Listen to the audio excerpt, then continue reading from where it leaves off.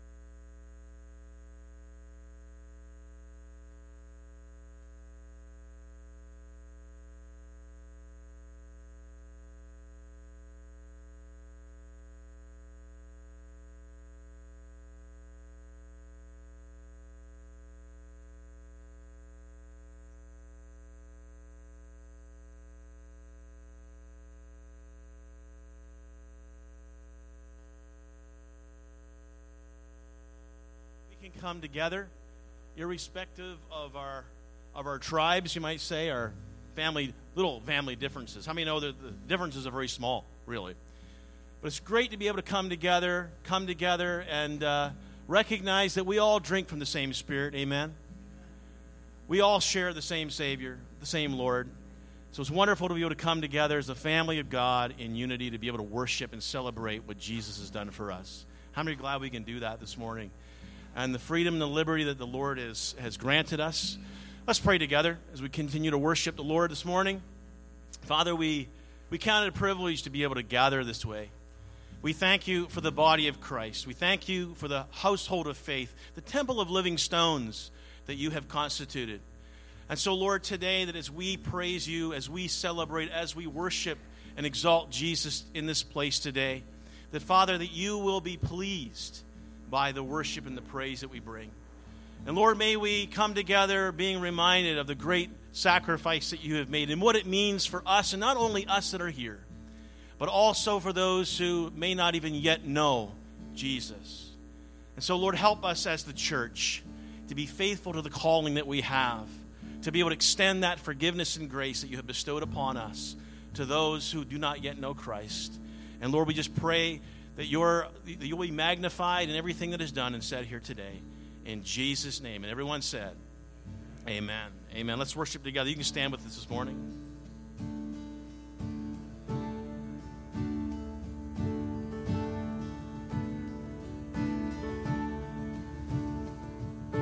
When I survey the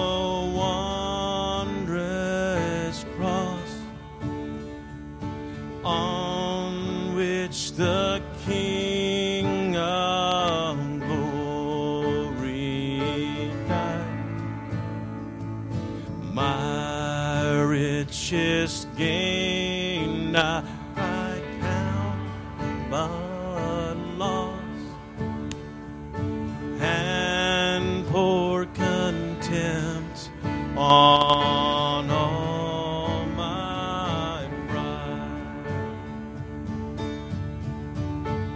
the wonderful cross, oh, the wonderful cross bids me come and die and find that I may truly live.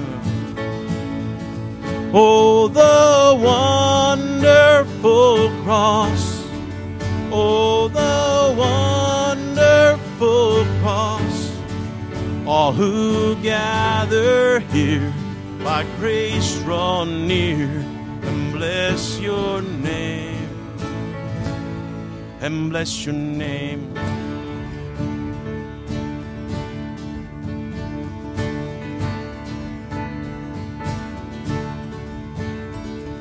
See from his head His hands, His feet, sorrow and love flow mingle down.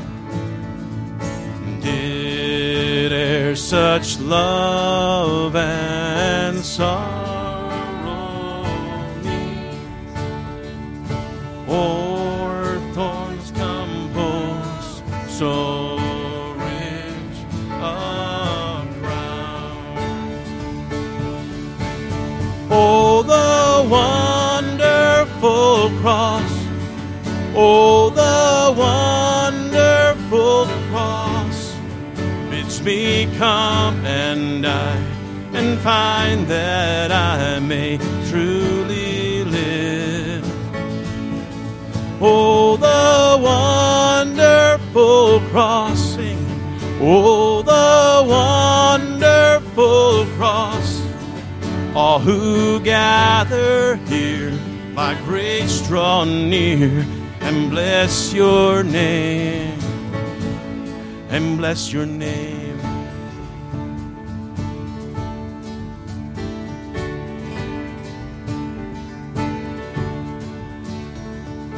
Were the whole realm of nature mine, that were a remedy far too small.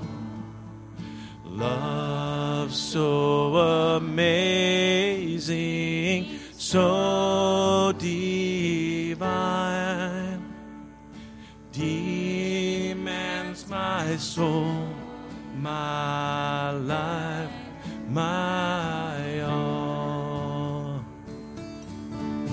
Oh, the wonderful cross, oh, the wonderful cross, bids me come and die, and find that I may truly live. Oh, the wonderful cross, oh, the wonderful cross. All who gather here by grace draw near, and bless your name. Sing it again, the wonderful cross. Oh, the wonderful cross, oh, the wonderful cross, bids me come and die, and find that I may truly live. Oh, the wonderful cross, oh, the wonderful cross. All who gather here by grace draw near, and bless your name, and bless your name.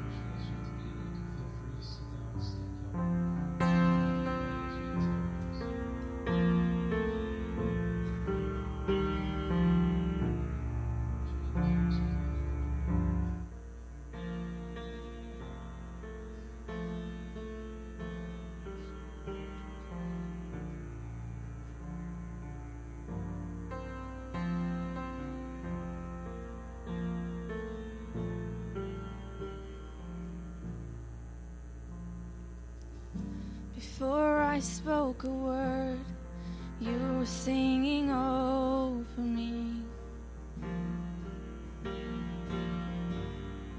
You've been so, so good to me.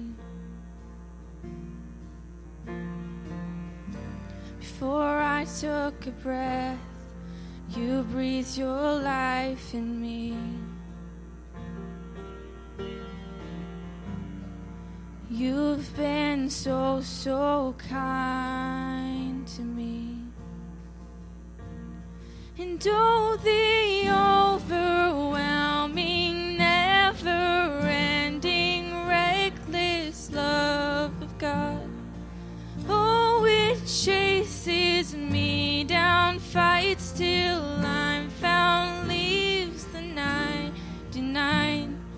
I couldn't earn it, I don't deserve it, still you give yourself away. Oh, the overwhelming, never-ending, reckless love of God.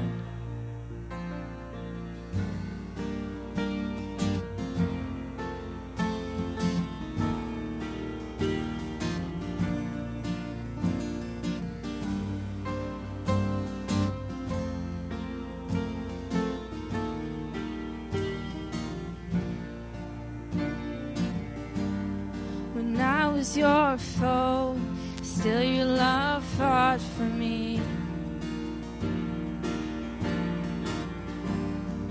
You've been so, so good to me. When I felt no worth, you paid it all for me.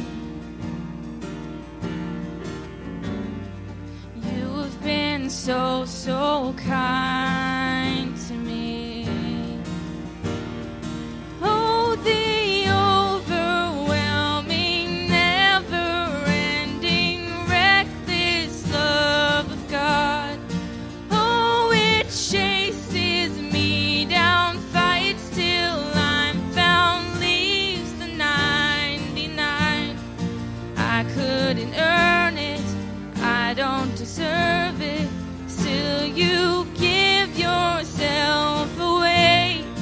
Oh, the overwhelming, never-ending, reckless love of God.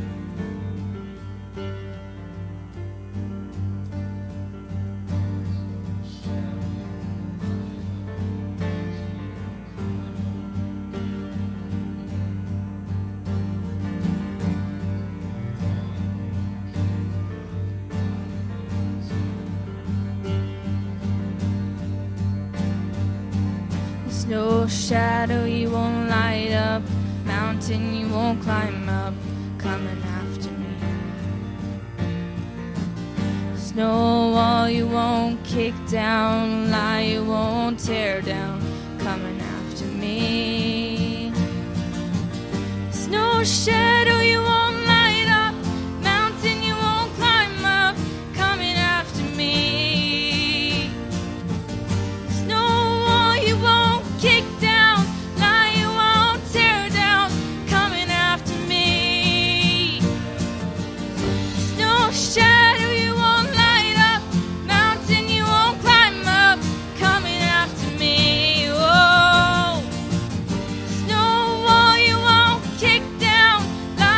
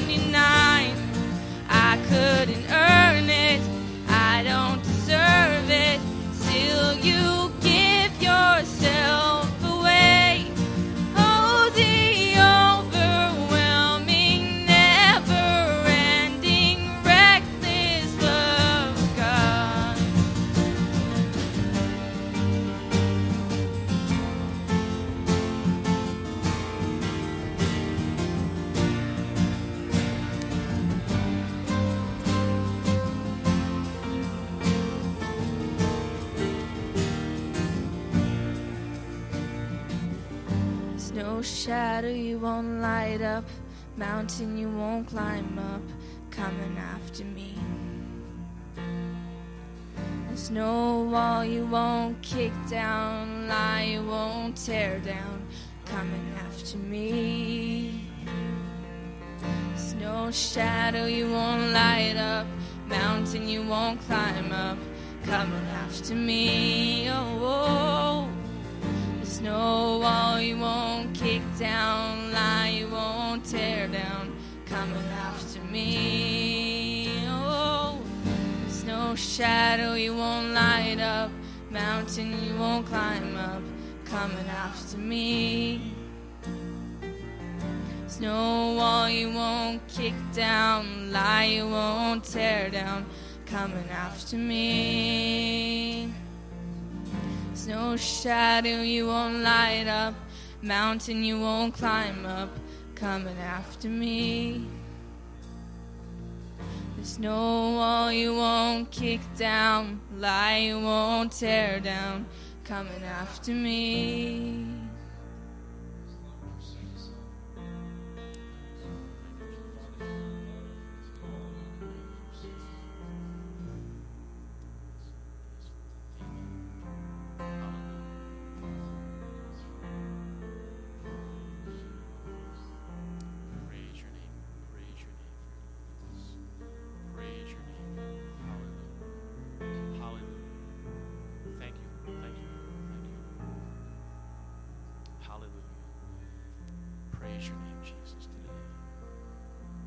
Holy Spirit, we just invite you, Lord, to come in. Come into the midst, Lord. Come into and illuminate our hearts and our minds, Lord, today. And we just pray and we just lift up Pastor Brandon as he has prepared his heart today to deliver your word. And Lord, may we come with attentive ears, not only physically but with spiritual ears, Lord, to hear what your Spirit would want to say to us today. And Lord, I pray, God, that you'll just have the Spirit resting upon him. Empower him, Lord, today as he breaks open the bread of life before us. So, Lord, bless him as he comes. Bless him as he comes. In Jesus' name. In Jesus' name. Amen. Amen. You may be seated this morning.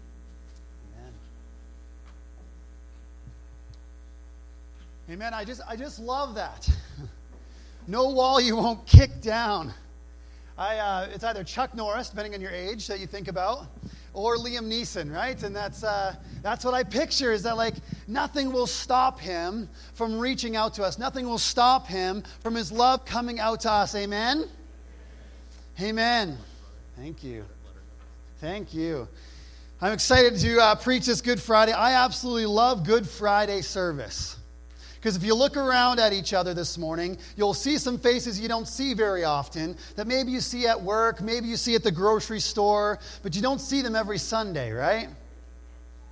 How cool is it that some churches can come together to realize, to recognize that we are the church? So I will call you church this morning. I will call you church this morning because His Spirit unifies us. And I hope that boom stays all morning long, right? He unifies us and He is unified, amen? The church doesn't always look like it, but it is. He is unified. He is unified. Well, I'm the associate pastor at Vegreville Alliance Church, and I'm excited to be here this morning to bring the word here, to talk about what this Good Friday really is, of Jesus becoming king. But first, of course, what good preachers do, they talk about themselves for a while. So let me tell you about myself, is this. In high school, I followed Jesus, and I had this group that I was a part of called International Christian Fellowship, whatever, Scholastic Christian Fellowship. And we gathered together once or twice a week in our school, and we would pray together, we'd sing together, we'd hear the word. We did many things. We even went out and evangelized our school a few times. It was pretty cool. Except, when I grew up in Brunswick, all right? A lot of people respect the Bible in New Brunswick. Even if they're not going to church, even if they're not following Jesus, they respect the Bible. And so I was surprised this one day when this guy who I thought grew up in a Christian home, and maybe that was just it. It was a Christian home and nothing else. Maybe some of us know about that. And in the lockers the one day, he looks at me and says, "Oh, I haven't even heard that. Like I heard it like when I was maybe 5, and you talk about persecution or something. But this guy called me a Bible beater, and to the point where he was actually mocking me and yelling out Bible beater anytime he saw me. I thought it was hilarious that this guy would do that, like calling out like that. And I was like, okay, this is my moment of persecution, right? This is my moment of persecution. This is it. This is all I got. I have nothing else.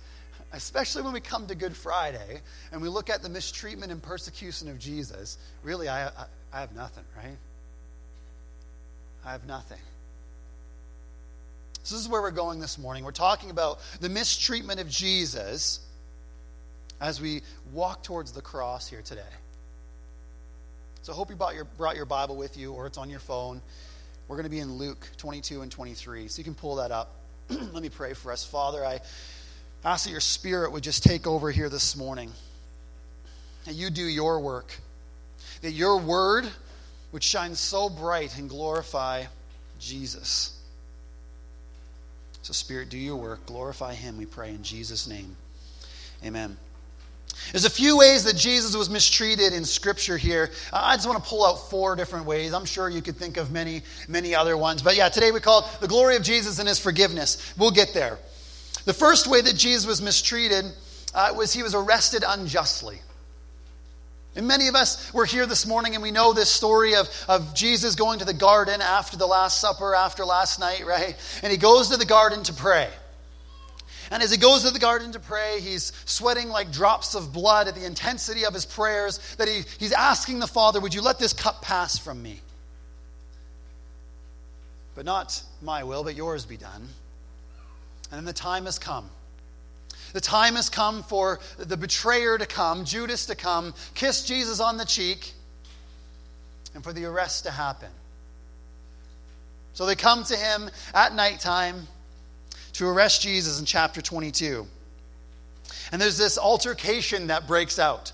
Never before, I don't think anyway, that Jesus' disciples carried swords until now. And in verse 50 it says, and one of them struck the servant of the high priest, cut off his right ear. But Jesus said, no more of this. And he touched his ear and healed him.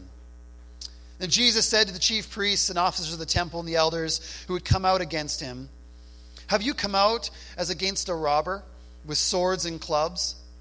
When I was with you day after day in the temple, you did not lay a hand on me, but this is your hour, the power of darkness.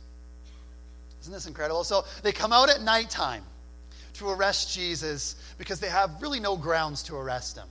Besides, he stirred up the mobs a little bit. His accusations a little ways later, if you look at it in chapter 23, the first 5 verses, you see the accusations that they bring against Jesus, and they're pretty weak. Verse 1, then the whole company of them arose and brought him before Pilate.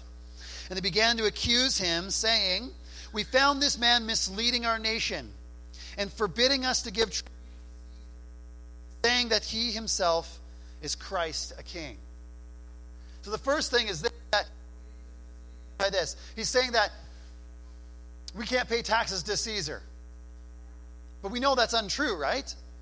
We know that a little ways before, when he was being accused of this earlier, that Jesus, have you paid your taxes? And should we pay taxes? He says, give to Caesar what is Caesar's, right? Now give to God what is God's. And there's this cool thing where the fish has a coin in its mouth and then they can go pay their taxes. All right, so we know that's untrue. And the next lie is not really a lie. It's actually the truth. They're accusing of him being the Christ, the king. And Pilate asked him, are you the king of the Jews? He said, you've said so. You've said so. Because it's actually truth. He is the Christ. He is the Messiah. He is the king. So, all their accusations are false and they're arresting him anyway. He was arrested unjustly. The second way is he was mocked and beaten. Mocked and beaten. Verse 63 in chapter 22. It says, "Now the men who were holding Jesus in custody were mocking him as they beat him. They also blindfolded him and kept asking him, 'Prophesy, who is it that struck you?' And they said many other things against him, blaspheming him."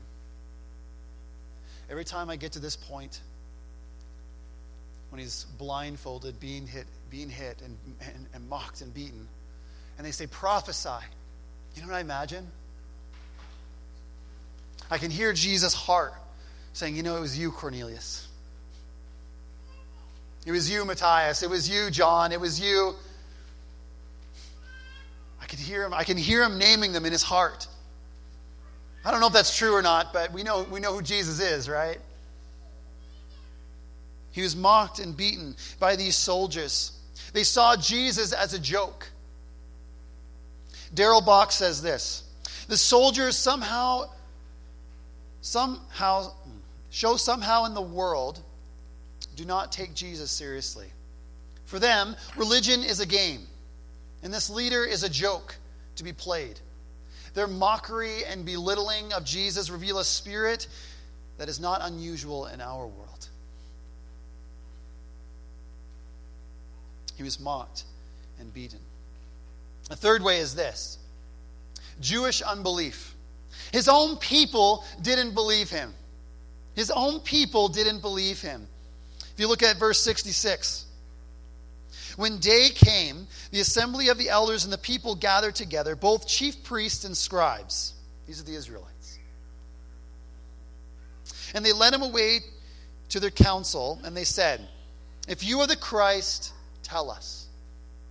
If you are the Christ, if you're the Messiah that was to come and save us, just tell us.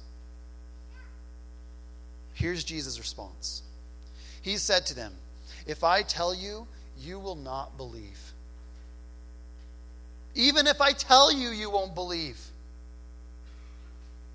And if I ask you, you won't answer. But from now on, the Son of Man shall be seated at the right hand of the power of God." So they all said, "Are you the Son of God then?"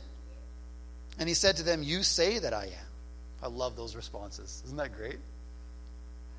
"You say that I am."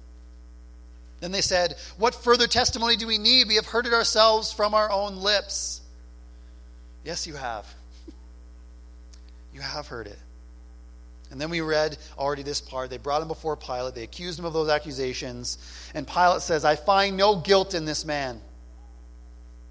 But they were urgent, saying, "He stirs up the people, teaching throughout all Judea, from Galilee even to this place."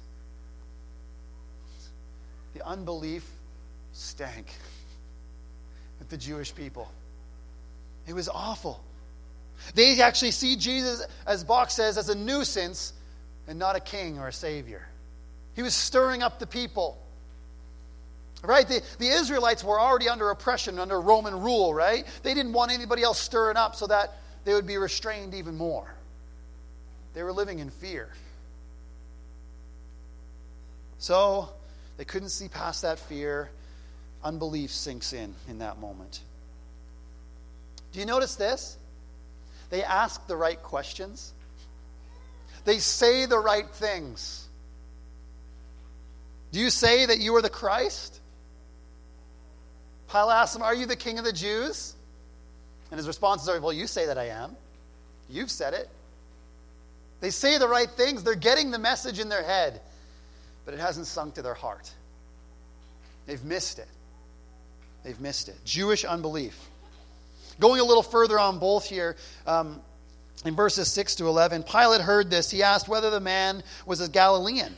When he learned that he belonged to Herod's jurisdiction, he sent him over to Herod, who was himself in Jerusalem at that time. All right, he was a puppet king over Israel. When Herod saw Jesus, he was very glad, for he had long desired to see him, because he had heard about him, and he was hoping to see some sign done by him. He wanted to see some miracles, right? Show me what you got, Jesus. So he questioned him at some length, but he made no answer. The chief priests and the scribes stood by, vehemently accusing him. And Herod, with his soldiers, treated him with contempt and mocked him. Then arraying him in splendid clothing, he sent him back to Pilate.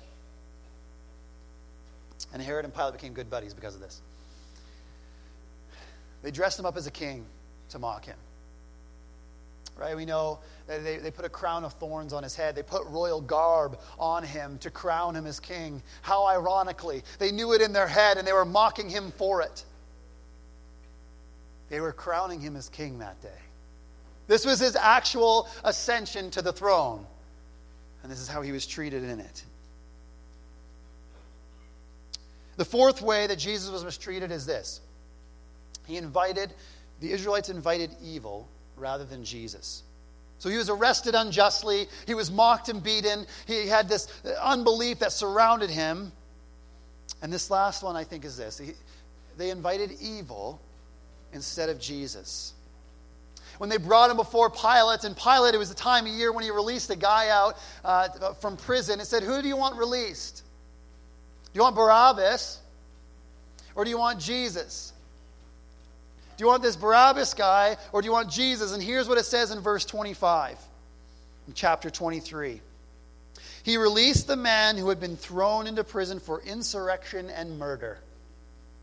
Why? Because they asked for it.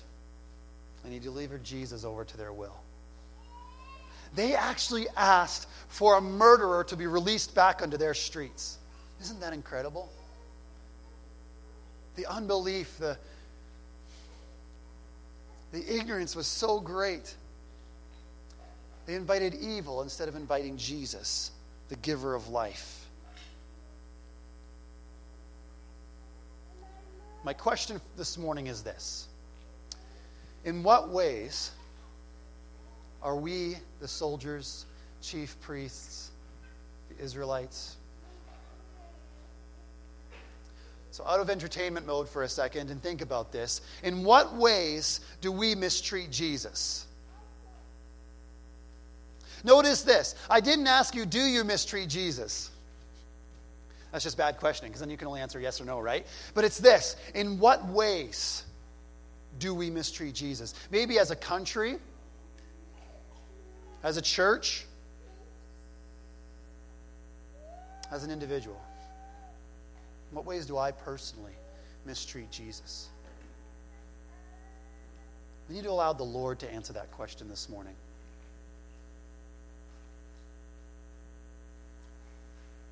So that's the posture we have, is asking the Lord this question. Lord, in what ways am I mistreating you? In what ways am I like the soldiers and chief priests? Let's go back over these 4 ways that Jesus was treated in Scripture and just point out a few things. This is not an exhaustive list, and it's going to sound really depressing for a while. I'm just going to warn you of this, okay? But it is Good Friday after all. We approach him unjustly. We accuse Jesus of things. We accuse God of things that he actually doesn't do, right? Situations come up in our life. Storms come up in our life. Bad things happen, right? Some stuff hits the fan and things happen, and we turn to God, and what do we say? God, how could you do this to me? Why would you do this in my life? How could you take that person from me? Right, and it's not bad to ask these questions in great emotion. God loves our emotion. He created it, right? But it's what we do with that question. How do we overcome that question? What do we do with it? Are we just taking it and we're becoming bitter towards God in the midst of it? Or are we actually trusting him to answer? For him to say, I was right there. Saying, I'm right beside you. Do we let him answer that question? That's really the question here. Or do we treat him unjustly and just accuse him of false claims?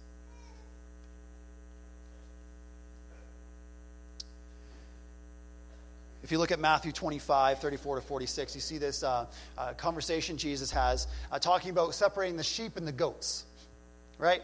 The sheep, the righteous, the goats, the unrighteous. Okay, those who will sit at the right, the righteous side, the left, the not so good side, where there's weeping and gnashing of teeth, right? Punishment. So he tells the righteous, he said that they were righteous because they saw him and they treated him really, really well. And the righteous come to him and said, but we didn't even see you. How did we know? Where were you? He said, when you treated the least of these, my brothers, my sisters, you've done to me. Okay? So he turns to the unrighteous, and the exact opposite happens, right? He says, you're unrighteous because you didn't treat me very well when you were on this earth. He says, wait a minute, we didn't even see you. We didn't even know you were there. And he says this, what you've done to the least of these, you've done to me. What you've done to the least of these, you've done to me. We treat Jesus unjustly, when we treat those around us unjustly. When we mistreat those around us. Especially the weak and the vulnerable. Right? Those who are on the outside. This is the only thing that the scripture actually says is true religion, is to treat those who are on the outside and those who are weak, to actually lift them up. To actually care for them. Are we mistreating Jesus today by treating him unjustly in this way? The least of these. How are we treating them? Are we mocking him? The second way. Do we mock him with our choices and our speech? And I think this is this. Are we making him less than he is? Namely, king. This is what Good Friday is about, right? He's being crowned as king today. Do we treat him less than he is with our lives, with our choices, with our speech? And I think there's a couple ways, and you can come up with others, I'm sure. But the first one is this. The way we mock him is by treating him as a genie. Have you done this before? Where you want to rub the lamp. God, I need this. God, I need this. Grant me this wish. We don't say that. Some of us actually do. I heard someone pray as a kid, so you give them the benefit of the doubt. But you rub the lamp and you say, give me this, Lord. Just give me this. Just give me this. And I wish for this, and I wish for this. And we treat him as a genie instead of the king that he is. And a king who absolutely loves us and wants to give good gifts to his children. Don't get me wrong, but he's king. He actually is the one who gives the orders, right? Another way I think we mock him is this. We treat him as a distant father. And I think this comes in because we believe in lies, but a distant father as in he loves us, but from somewhere out there. When we pray to this Father in heaven who's never actually come down to earth. Right? We treat him as this Father who's so far distant so that he doesn't actually affect my life very much. I just got to get to church, right? Be faithful that way. So if the Father ever does come back, he sees where I'm at, right? We mock him in these ways. I mock him in these ways. I think we mock him in how we treat our own sin. How we don't treat our sins seriously. And namely this, that it brings death. Did you know that's what sin is? Sin ultimately brings death. Spiritual death, even physical death. There wasn't death until sin entered the scene. Did you know that? We don't treat it seriously. And it blinds us. Darrell Bock says that sin blinds people from properly perceiving what is significant. It creates these scales over our eyes that we actually can't see the life that Jesus has to offer. We can't see the goodness that he wants to give to us. We can't see how good it is that if he's king over our lives. No, we just see sin. We see the world a little differently, tinted, not as it is. We like to play God too, don't we? Take control. Try to fix other people, maybe. If you're a tinkerer, that's what you like to do. You try to fix other people. If I could just change this about you. Namely, your husbands, right? Or is that, yeah. No, it's the wives, right? We just want to fix each other all the time. We like to play God. We even manipulate people by this thing called religion that we've constructed. Not true religion that I talked about, but this other thing that I don't know where it even came from. We manipulate by this. Say, well, you have to dress like this. You have to be like this. This is what it looks like to be a Christian over here, and then the Bible's over here, right? We've taken some things out. But like the enemy, we lie and we twist it and we give it back to people. Don't we? Got to be careful of this as Christians. This all treats Jesus as a joke, just like the soldiers. As they mocked and beat him, they didn't believe in him. Having the head knowledge, so much head knowledge, but he's a joke. Unbelief, the third one, right? The Jewish unbelief. When Jesus said this to them, he said, even if I tell you, you won't believe. And in the end, he means this: all you need to do is believe. But even if I told you, you wouldn't believe. This is just being hard-hearted, right? The Jewish people have become hard-hearted, not believing in his word, and this is us too, and his promises. It comes out in how we read Scripture and how we pray. If there comes a time in your spiritual journey when you're reading Scripture and you're just like, man, this is done. I'm done with this. When before it gave you life, maybe some hard-heartedness is settling in. Unbelief begins to set in. As you pray, you feel like your prayers are just hitting the ceiling, right? You feel like your prayers are going nowhere, that they're not even going a breath further than just your mouth. Maybe unbelief is beginning to settle in your heart. We live in this moment, we live in a stagnant spiritual life. It stinks. I don't always think these are necessarily our fault, though it is all our fault, but I think we believe lies, right? I talked about storms that came up, right? When storms come up in our life, things happen. In the midst of it, I think sometimes we come to God and we say, God, where were you here?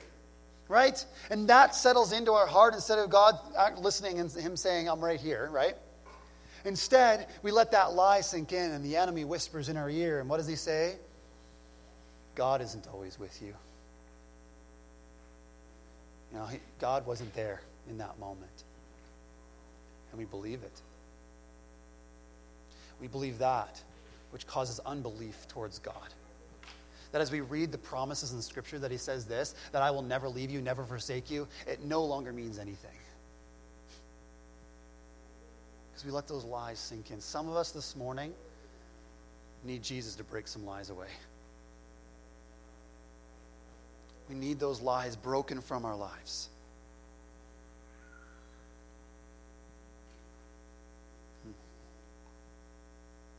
The fourth way is this: we invite evil instead of Jesus into our lives. We do this. We do it through compromise of sin. When we say just a little, just this one time, and then it's just another time, and it's just another time, and then it's your life. It's the lens in which you live life. Just a little. We go with the heat of the moment without time to ask him and invite him into our situation. Whether it is maybe buying a house, having children, going to school, I don't know what your decisions could be. But when we don't invite Jesus, we're actually inviting anybody but Jesus. Right? We have so many voices speaking into our lives, trying to tell us how we live our life. I wonder for how many of us we're inviting Jesus to give his opinion. Jesus, what should I do here? I invite you in. This almost needs to be like a daily task. Some will tell you it needs to be every minute, right?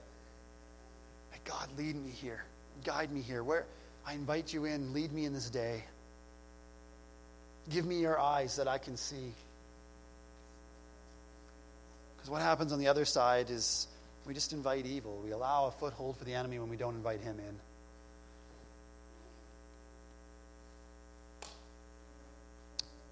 What is God saying to you? Coming back to that question, how are we mistreating Jesus? Country, church, individual? Can we take a moment?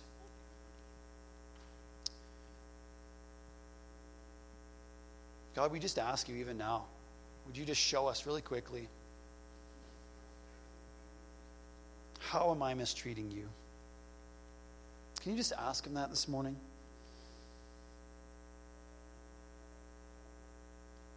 Maybe something's coming to your heart and mind right away, and just hold it. If nothing's coming to your mind, it's okay. But if it's there, just hold it.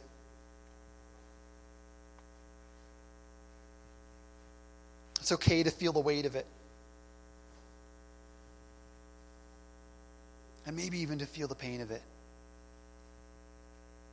Because we're going somewhere. Good Friday goes somewhere. Jesus, would you show us how we've mistreated you, how we've invited evil, how we've been so hard-hearted in unbelief. Lord, how we've mocked you with our lies, how we've treated you unjustly. Would you show us? And as you begin to feel that, you thought of something. Know this. In the midst of this, Jesus offers forgiveness. This is what he offers. Though we've mistreated him, and it says in that song, I don't deserve it, right? He offers forgiveness in the midst of persecution. He offers you forgiveness in the midst of your mistreatment of Jesus. Isn't that incredible? Let me get into this. He stopped the rebellion in the garden to say that the kingdom will not come in violence. He endured and accepted with his silence, or those minimal responses, his own suffering. Jesus knew he must suffer. Did you know this? He knew he had to do it. He had to suffer. He was the suffering servant that the Old Testament talked about. But even so, in the midst of it all, he offers forgiveness. Did you know that, church? He offers forgiveness. In Luke 23:32.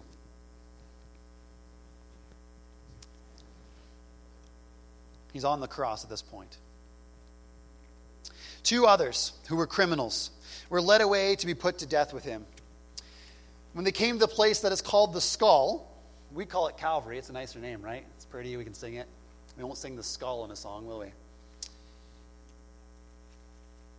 But it's called the Skull. It actually was like a raised up, looked like a skull, and that's where he was crucified. There they crucified him. And the criminals. If you missed it already, he's with criminals. He's dying as a criminal today. One on his right and one on his left. And Jesus says, in the midst of all of this, in the midst of Israel inviting evil instead of him, and in the midst of the mockery and the beatings, in the midst of being arrested unjustly and treated unjustly, in the midst of all of this morning, he's on the cross and he says this, Father, forgive them, for they do not know what they're doing. This is incredible, church. This is actually really good news. This is actually the gospel speaking this morning. When on the cross, he looks out at all our mistreatment, and he says, Father, forgive them because they don't know what they're doing. Man, this cross moment, this is it right here. This is the cross moment. This is Jesus looking out from the cross at the people. Can you see them? Can you see the soldiers? Can you see the Israelites mocking him? Can you see the bystanders, the women, the people around? And he's looking out. I'm not sure if you can sense what he was feeling, because I would sense hatred. If I was Jesus on the cross, I would sense hatred. But not Jesus. No, he says what? Father, forgive them. Because they don't know what they're doing. Forgive them. Forgive them. Forgive them. I think he transcends time and space in this moment. I love this artwork here, because it looked out at everyone, that might have been there. But if you could just look beyond the photo, look beyond the painting here this morning, and look straight through time and space and come here to this moment in Vegreville in 2018, he's doing the same exact thing where he's on the cross in that moment looking to us and saying, Father, forgive them. Father, forgive them. His forgiveness just rests here for us for the taking. He's offered it already. He's offered it already. The question is, do we take it up? Do we take it up? Because this is us, church. This is the forgiveness the cross brings. His blood was offered as a sacrifice for our sins, our offense, our mockery, our unbelief, our welcoming of evil. And yet he looks at us and says, Father, forgive them. Like I said, the soldiers had the right head knowledge. More so, the Jewish people had the right head knowledge, didn't they? They knew the prophecies, but they couldn't put them together. They even proclaimed it over and over again. If you are the Christ. The story goes on. They cast lots to divide his garments, and they scoffed at him, saying, He saved others, let him save himself, if he is the Christ of God, his chosen one. They had the right head knowledge.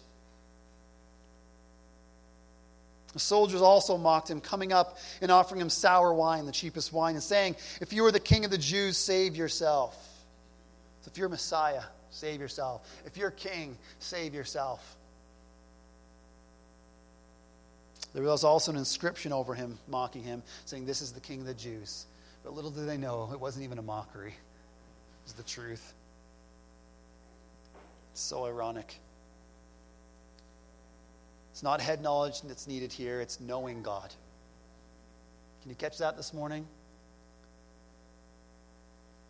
It's not head knowledge that's needed here today, but it's knowing God. Knowing Him. When you know Him, you know He offers forgiveness for any mistreatment you could ever have done to Jesus. He offers forgiveness. This is the glory of Jesus. This is His glory. There's one last image that happens here that is a perfect depiction of what's going on. It sums it all up so nicely. I could have just read the passage today and not preached. You would have got it. Verse 39. One of the criminals who were hanged railed at him, saying, Are you the Christ? Save yourself and us. But the other rebuked him. So can you picture this? Jesus on the cross, one on his right and one on his left are these two criminals. And the one is railing at him. He represents absolutely almost, like pretty much everybody in the crowd. Pretty much anybody in the past week that has treated him besides his coming in and riding on the donkey last Sunday, right? And that was great. They were trying to proclaim him as king. And now this is happening. This one criminal represents everyone who's mistreated him and is mocking him and says, Save yourself and save us. Come on, do it. Let me see what you got. And the other one, out of surprise, like this surprises me the most about this story, is this next interaction.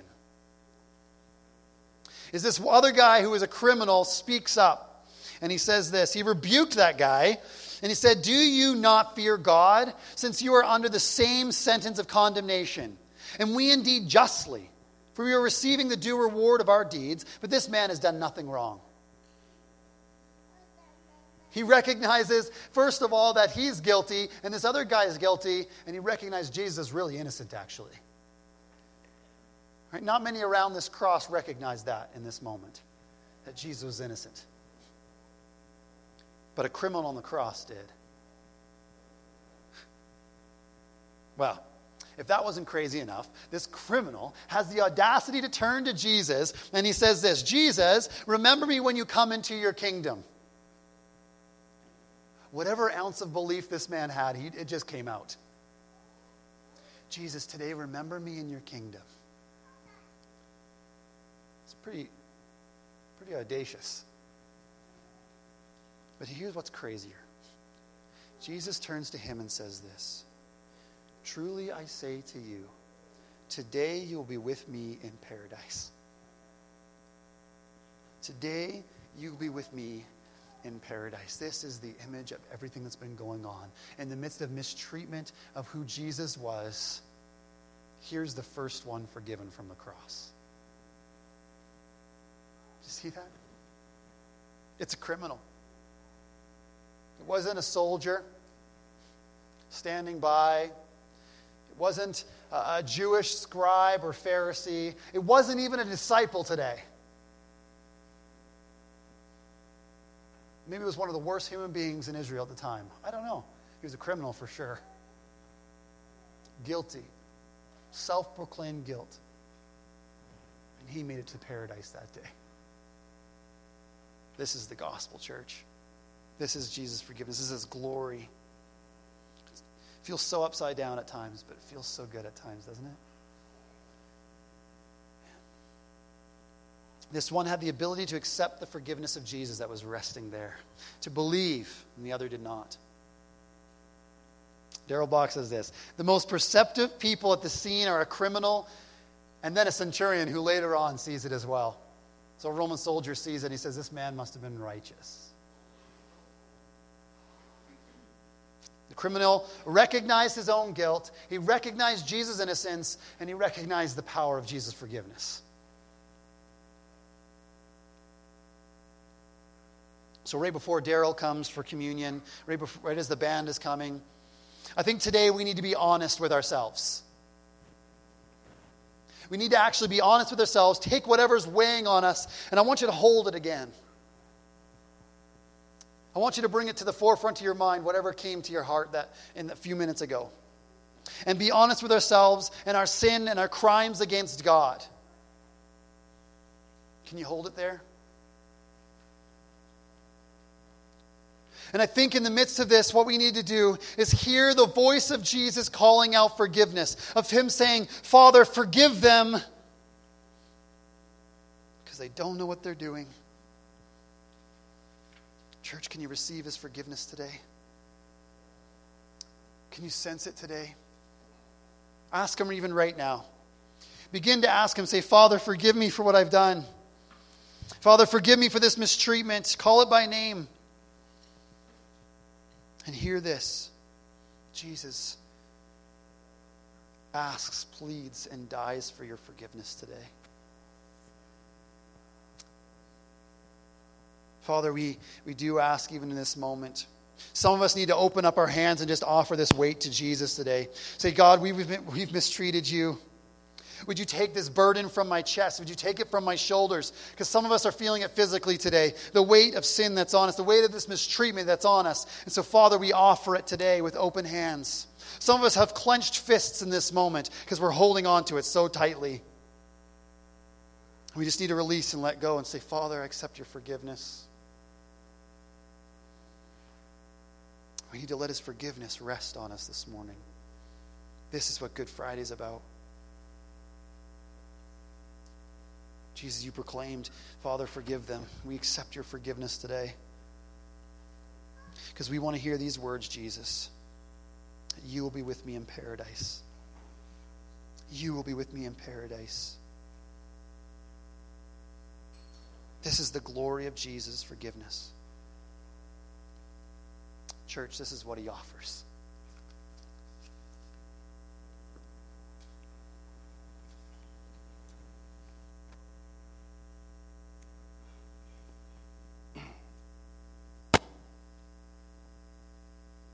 And the hammer fell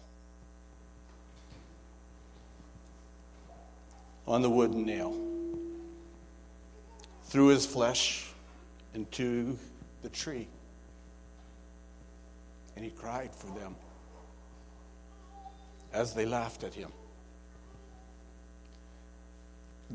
Didn't he live? Didn't he? And didn't he give? Didn't he? And didn't he die? For you and me? Spilled his precious blood. Sacrifice of love.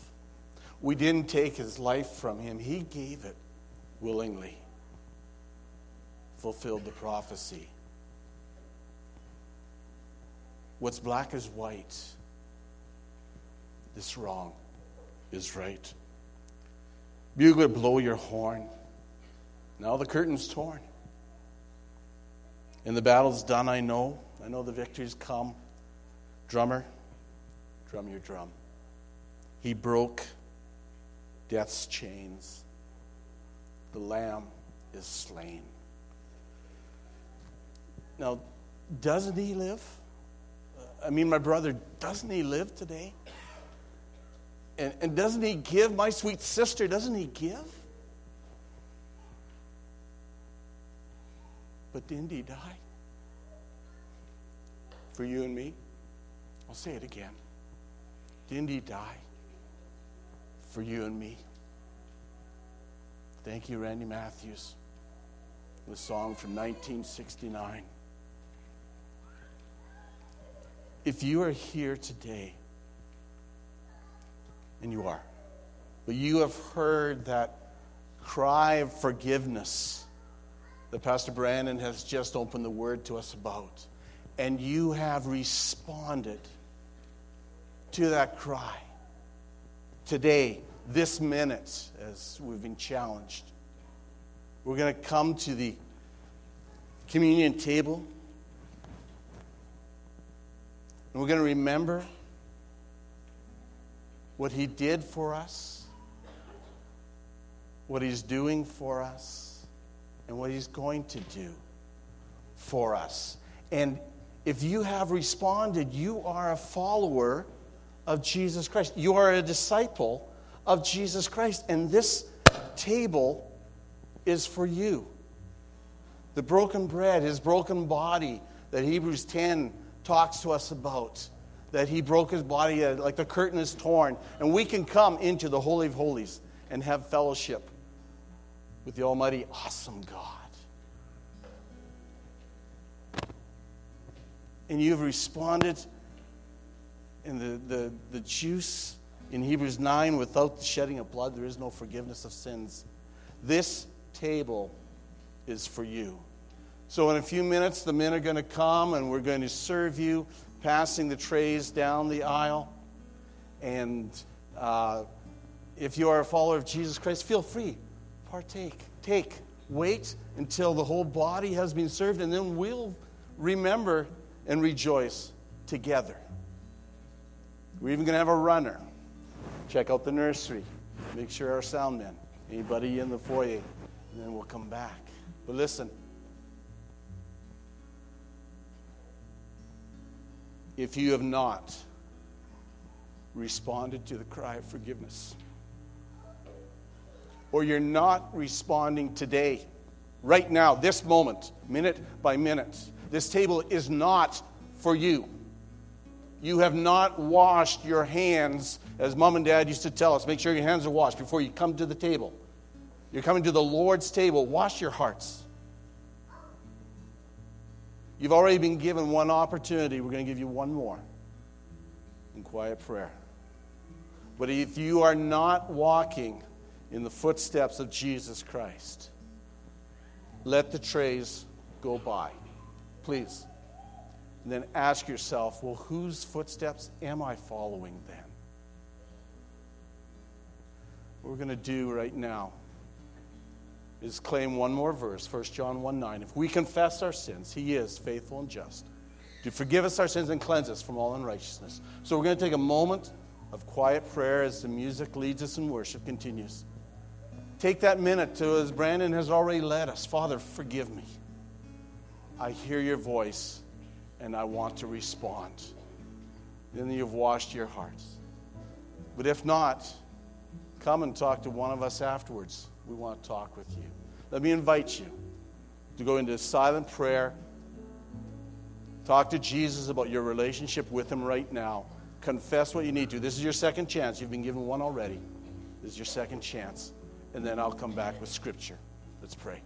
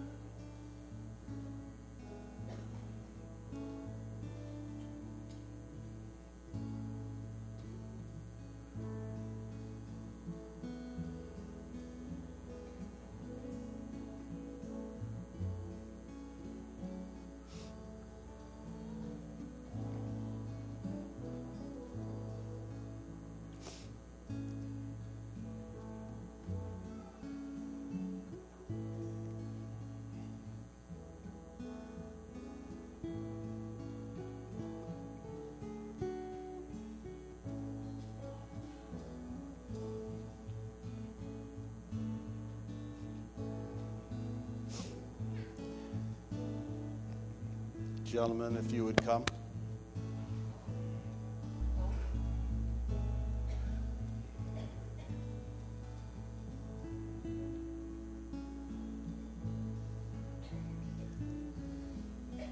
The Gospel of Matthew.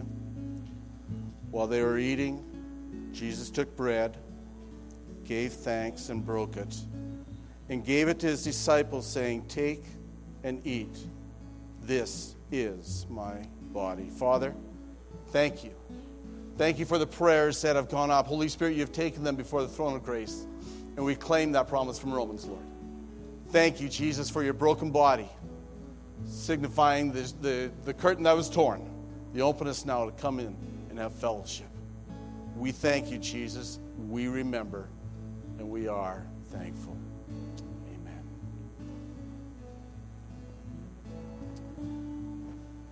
Once I pass out the trays and the men head down to the aisles, if you are allergic to wheat, feel free just to raise your hand and give me the joy of coming and serving you with a special tray.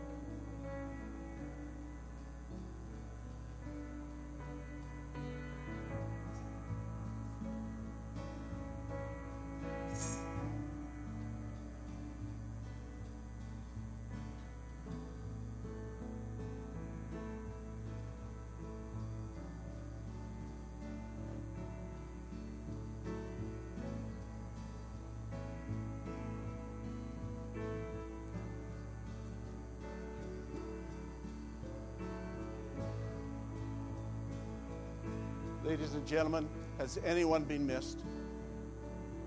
We don't want to miss anyone.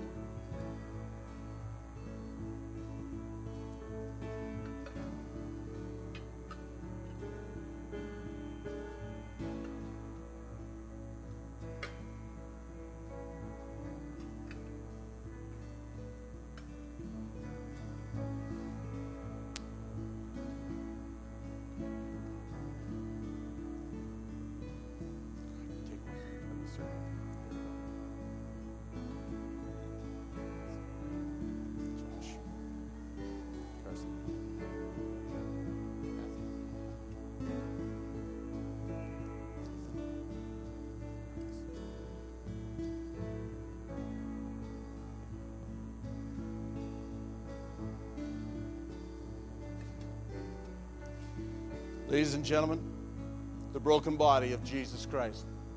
Let us rejoice and partake together.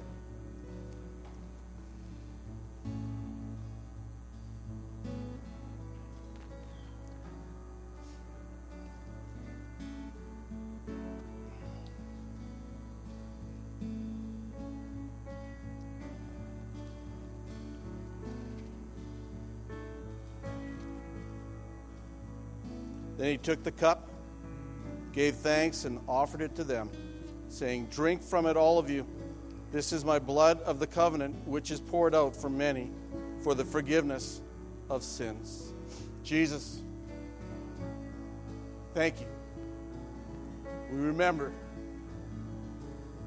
you shed your blood for each and every one of us, and we are thankful.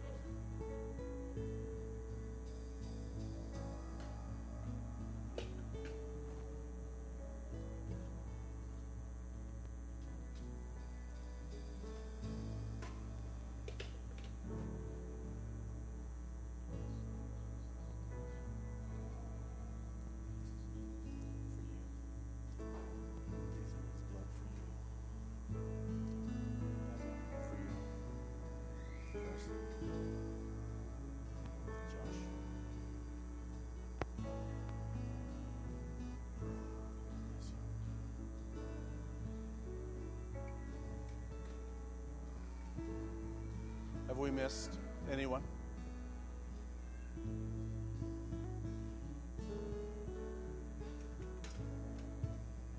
As the body of Christ, we remember and we rejoice in the shed blood of Jesus Christ. Amen? Amen. Let us partake.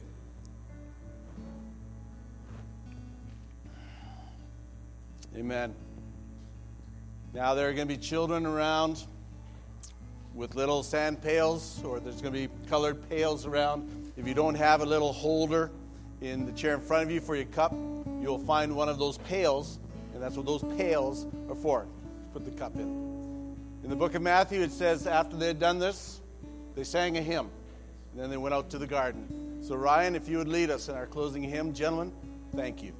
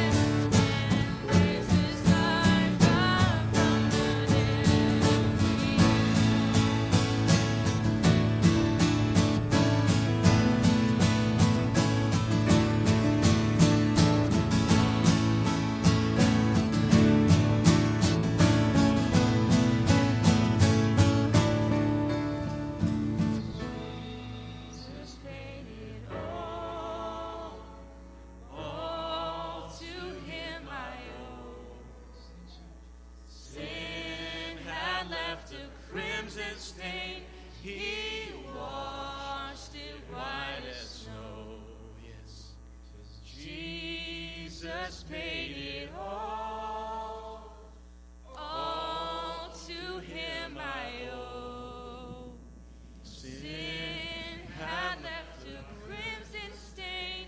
He washed it white as snow. He washed it white as snow. Hallelujah. Hallelujah. Praise your name. Hallelujah. He said it's finished on the cross. Mm-hmm. The problem with Good Friday is it's not Easter Sunday yet, but it's coming. Praise the Lord. Amen. Thank you, Jesus, for being here this Yes, morning. Jesus. Yes, For Lord. what you've done, for what you've done for us. Hallelujah. Hallelujah. Saving Hallelujah. us from our sin and saving us to life in the kingdom. Mm-hmm. Amen. Yes, Lord. Yes, Lord. Amen. Hallelujah.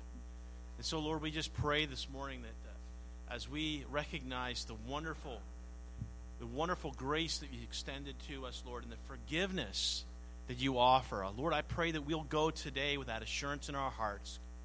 And that, God, that we'll go with a hope that we have, knowing that because you have died, we have died with you, but because you have risen, we also rise with you. And we will share in your glory and in your inheritance forever. So, Lord, I pray this morning that, God, that you'll bless each one that has come here this morning, and that, Father, you'll be with each one as they go. May your grace abound in their lives. We pray in Jesus' name. And everyone said, Amen. Amen. God bless you. And trust that you have a fantastic Easter weekend celebration. And because he is risen, he is alive. Amen. The stone is rolled away. Thank you, Lord, for your grace.